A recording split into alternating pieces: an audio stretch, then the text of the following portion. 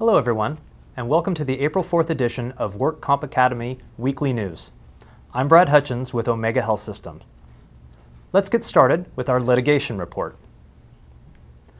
A new U.S. Supreme Court case continues a national policy of drug pricing secrecy, and this contributes to a problem in the workers' compensation community over the methods used to calculate the payment to pharmacies for drugs under the official medical fee schedule. The OMFS payment for pharmaceuticals is based on a benchmark price called the average wholesale price, or AWP. This price is set by the drug manufacturer, is not really the actual wholesale price despite the misleading name of average wholesale price.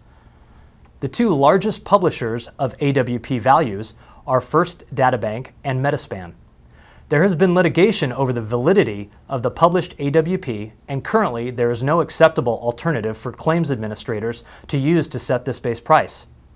As funny as it may seem, claims administrators must pay for pharmaceuticals based upon a formula that uses the so-called average wholesale price published by drug makers without a confidence that the AWP is an authentic number.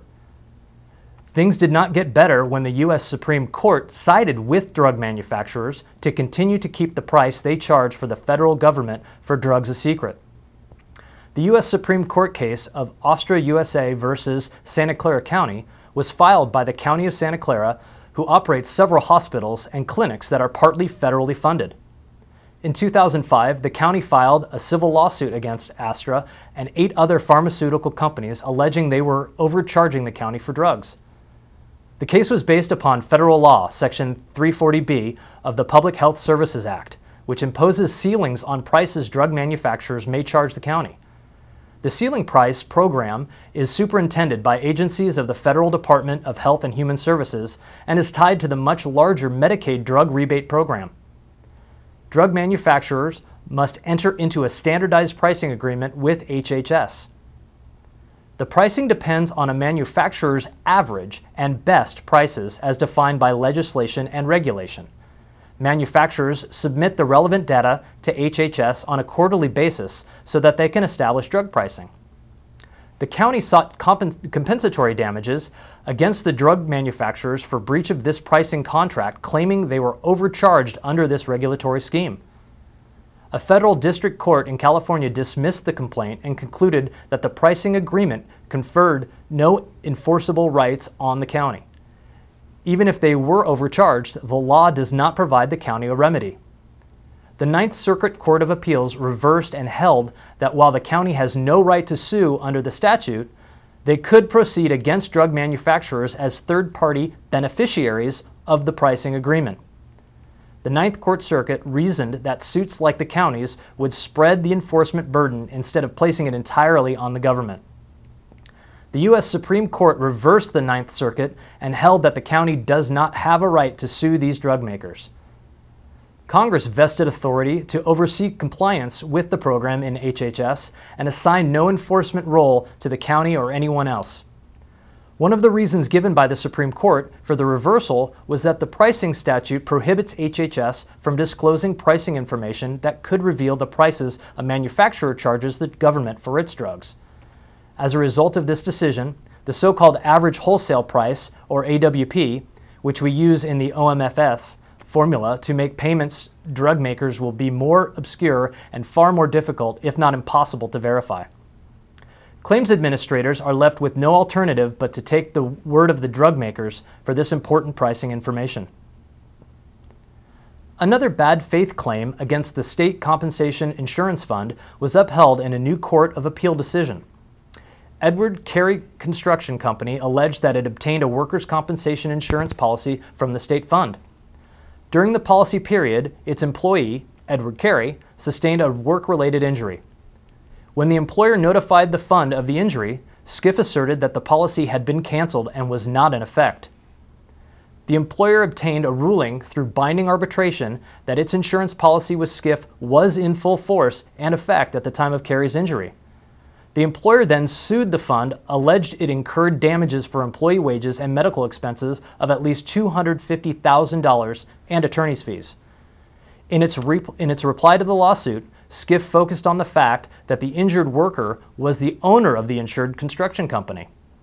Skiff asserted all claims were within WCAB's jurisdiction, and to the extent the employer voluntarily paid benefits to their injured worker, its remedy was to request a credit under Labor Code Section 4909. The Superior Court sustained the state fund's demurrer and dismissed the employer's complaint. The Court of Appeal reversed the dismissal in the unpublished opinion of Edward Carey Construction Company versus State Compensation Insurance Fund. On appeal, the employer said that the law is well established that an employer can sue its workers' compensation insurance carrier for breach of contract and the implied covenant of good faith and fair dealing. The employer relied on the 1993 case of Security Officers Service versus State Compensation Insurance Fund and the 1998 case of McGregor Yacht Corporation versus State Compensation Insurance Fund. Under the principles of these earlier cases, the employer's allegations were held to be sufficient to state claims against the carrier. The court concluded that none of these cases remotely suggests an employer's legal rights in connection with its workers' compensation insurance policy depend on the company's size, and that a small company's separate legal existence ceases if the injured employee happens to be a principal or owner. The Court of Appeal ruled on a case that approves of the expansion of the power press exception to the workers' compensation exclusive remedy to include a loss of consortium claim by an injured employee's spouse. Here's what happened in the published opinion of LaFille Manufacturing Company versus the Superior Court of Los Angeles County. O'Neill Watrous was injured operating a swagging machine while working for LaFille Manufacturing Company. He alleged that this swagging machine was a power press machine within the definition of Labor Code Section 4558, which allows the employee to file a civil suit against the employer. Watrous and his spouse therefore filed a lawsuit against LaFille seeking damages for a violation of Labor Code Section 4558 and for negligence, products liability, and loss of consortium. Labor Code Section 4558 provides an exception to the workers' compensation exclusive remedy for employees injured as a result of the employer knowingly having removed or having failed to install a point of operation guard on a power press machine.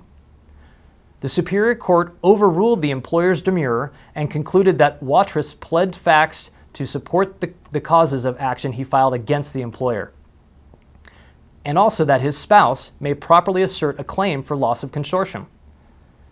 In the published opinion of LaFille Manufacturing Company versus the Superior Court of Los Angeles County, the Court of Appeal reversed and sustained the demurrer as to the negligence and products liability causes of action without leave to amend. The language of Section 4558 reflects the legislature's careful drafting of the terms triggering the application of the statute. Suits based upon negligence and strict liability require a lesser standard of proof than this statutory exception. The court noted that the employee's causes of action for negligence and products liability were bootstrapped and do not meet the highlighted pleading standards of the power press exception. The only viable theory of recovery Watrous asserts in the complaint is the power press exception in Section 4558. Thus, the trial court erred and should have sustained LaFille's demurrer to the negligence and products liabilities claim. The court allowed the loss of consortium claim if the employee is able to establish his power press injury. The court rejected the employer's argument that allowing a loss of consortium claim will cause further expansion to the statutory exception. And now our fraud report. 3 former employees of TriStar, the TPA of workers' compensation claims for Los Angeles County, and their wives pled guilty to multiple counts of grand theft and claims adjuster fraud. Former claims examiner Christian Ramirez pled guilty to 1 count each of false and fraudulent claim and claims adjuster fraud and was sentenced to 2 years in state prison. His wife, Sandra Orozco, pled guilty to 1 count each of grand theft and theft by extortion and served 17 days in county jail and was ordered to do 200 hours of community service. Hugo Ramirez, his brother, and also a former claims examiner for TriStar, pled guilty to 1 count of a false and fraudulent claim and 2 counts of claims adjuster fraud and was sentenced to 3 years, 4 months in state prison. Their father, Javier Ramirez, a former data entry clerk for TriStar, pled guilty to 1 count each of claims adjuster fraud and grand theft and was sentenced to 1 year in county jail and 3 years of felony probation. His wife, Maria Ochoa, pled guilty to 1 count of grand theft. She served 178 days in county jail. Dominique Boudreau, wife of Hugo Ramirez, pled guilty last November to 1 count each of claims adjuster fraud, theft by extortion, and filing a false tax return. She will be sentenced on May 10th. Boudreau is expected to be sentenced to 3 years of felony probation and 200 hours of community service. All defendants are ordered to pay restitution to Los Angeles County. The loss is in excess of $1 million. The investigation found that the 3 male defendants referred transportation and investigative business to 4 companies: Transco Transportation, owned by Dominique Boudreau; Universal Transportation Services, owned by Christian Ramirez; Paramount Transportation, owned by Maria Ochoa; and On Call Investigations, owned by Sandra Orozco. These companies would bill Los Angeles County for services not rendered or would subcontract out the services, submit bills higher than the industry standard, and then pocket the difference. And in financial news, a new CWCI study confirms that medical costs are now above pre-reform levels. Workers' compensation medical expenditures fell sharply immediately after the enactment of the 2002 to 2004 reforms, but that decline was short-lived. And after rising steadily since 2005, average payments are back above pre-reform levels, according to a new CWCI study. The Institute examined data from more than 500,000 California workers' compensation indemnity claims. The results reinforce the findings of a 2010 Institute study showing a steady escalation in costs from 2005 through most of recent measurements. Medical treatment remains the dominant medical expense component in workers' compensation, accounting for about 73 cents out of every dollar paid in first-year medical expenses. That is down from about 85 cents out of every dollar paid in 2002. However, this decline coincided with the dramatic increase in payments for medical case management and cost control triggered by the 2002 to 2004 reforms.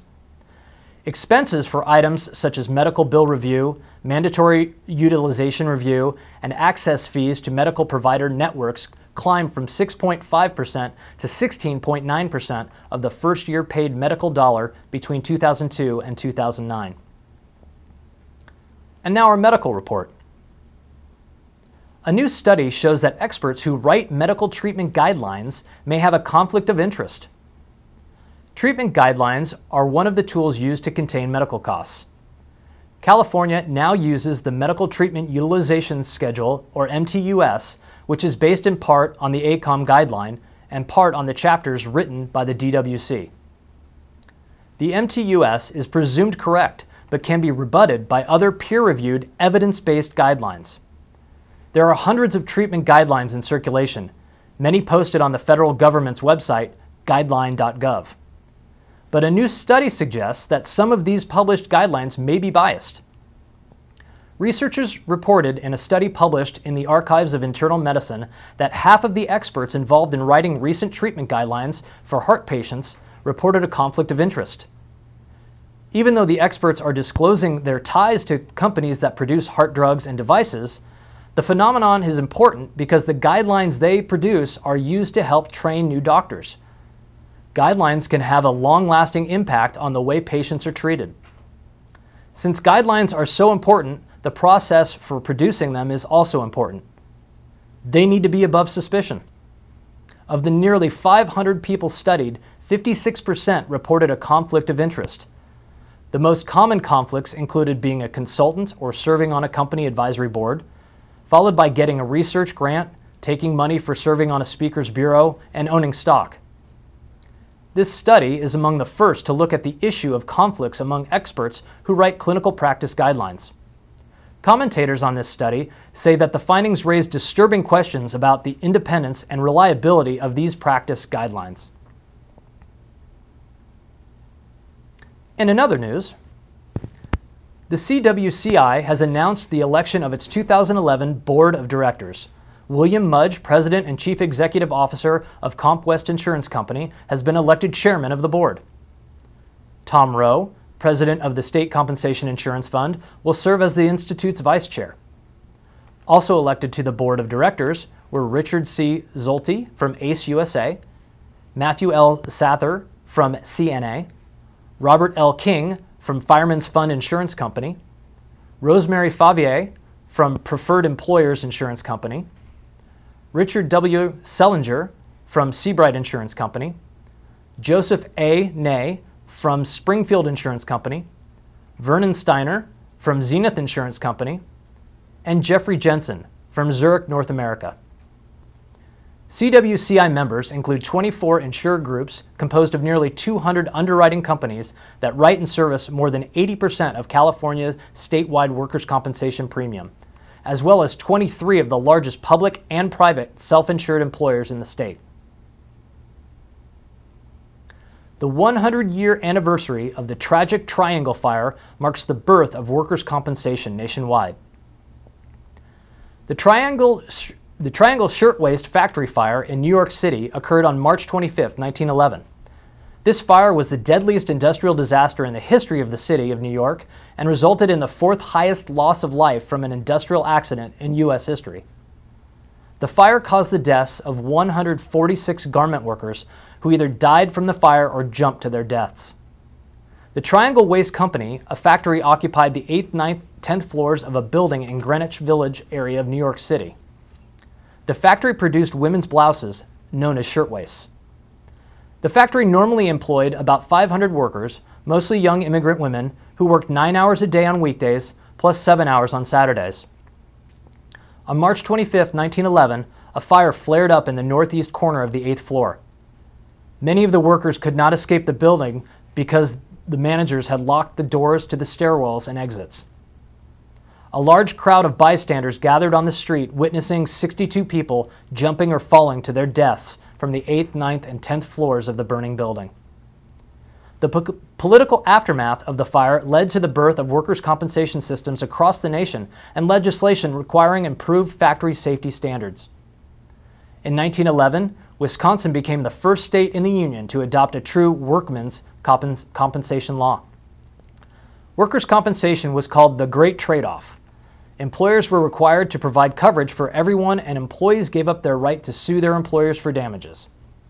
The next year, 1912, 4 more states passed workers' compensation laws, and by 1913, 8 more states adopted legislation, including California, with the passage of the Boynton Act. In 1914, the state of New York passed a workers' compensation law, and in July 1914, the New York State Insurance Fund began offering workers' compensation insurance. A coalition of preservation organizations, historians, artists, and labor activists came together to commemorate the centennial of the fire. That's all of our news this week. Please check our website daily for news updates, past editions of our news, and much, much more. And remember, you can subscribe to our weekly news podcasts and special reports using your iPhone, iPad, or iPod by searching for Work Comp Academy in the iTunes Store. Again, I'm Brad Hutchins with Omega Health Systems. Thanks for joining us today, and drop by again next week for more news.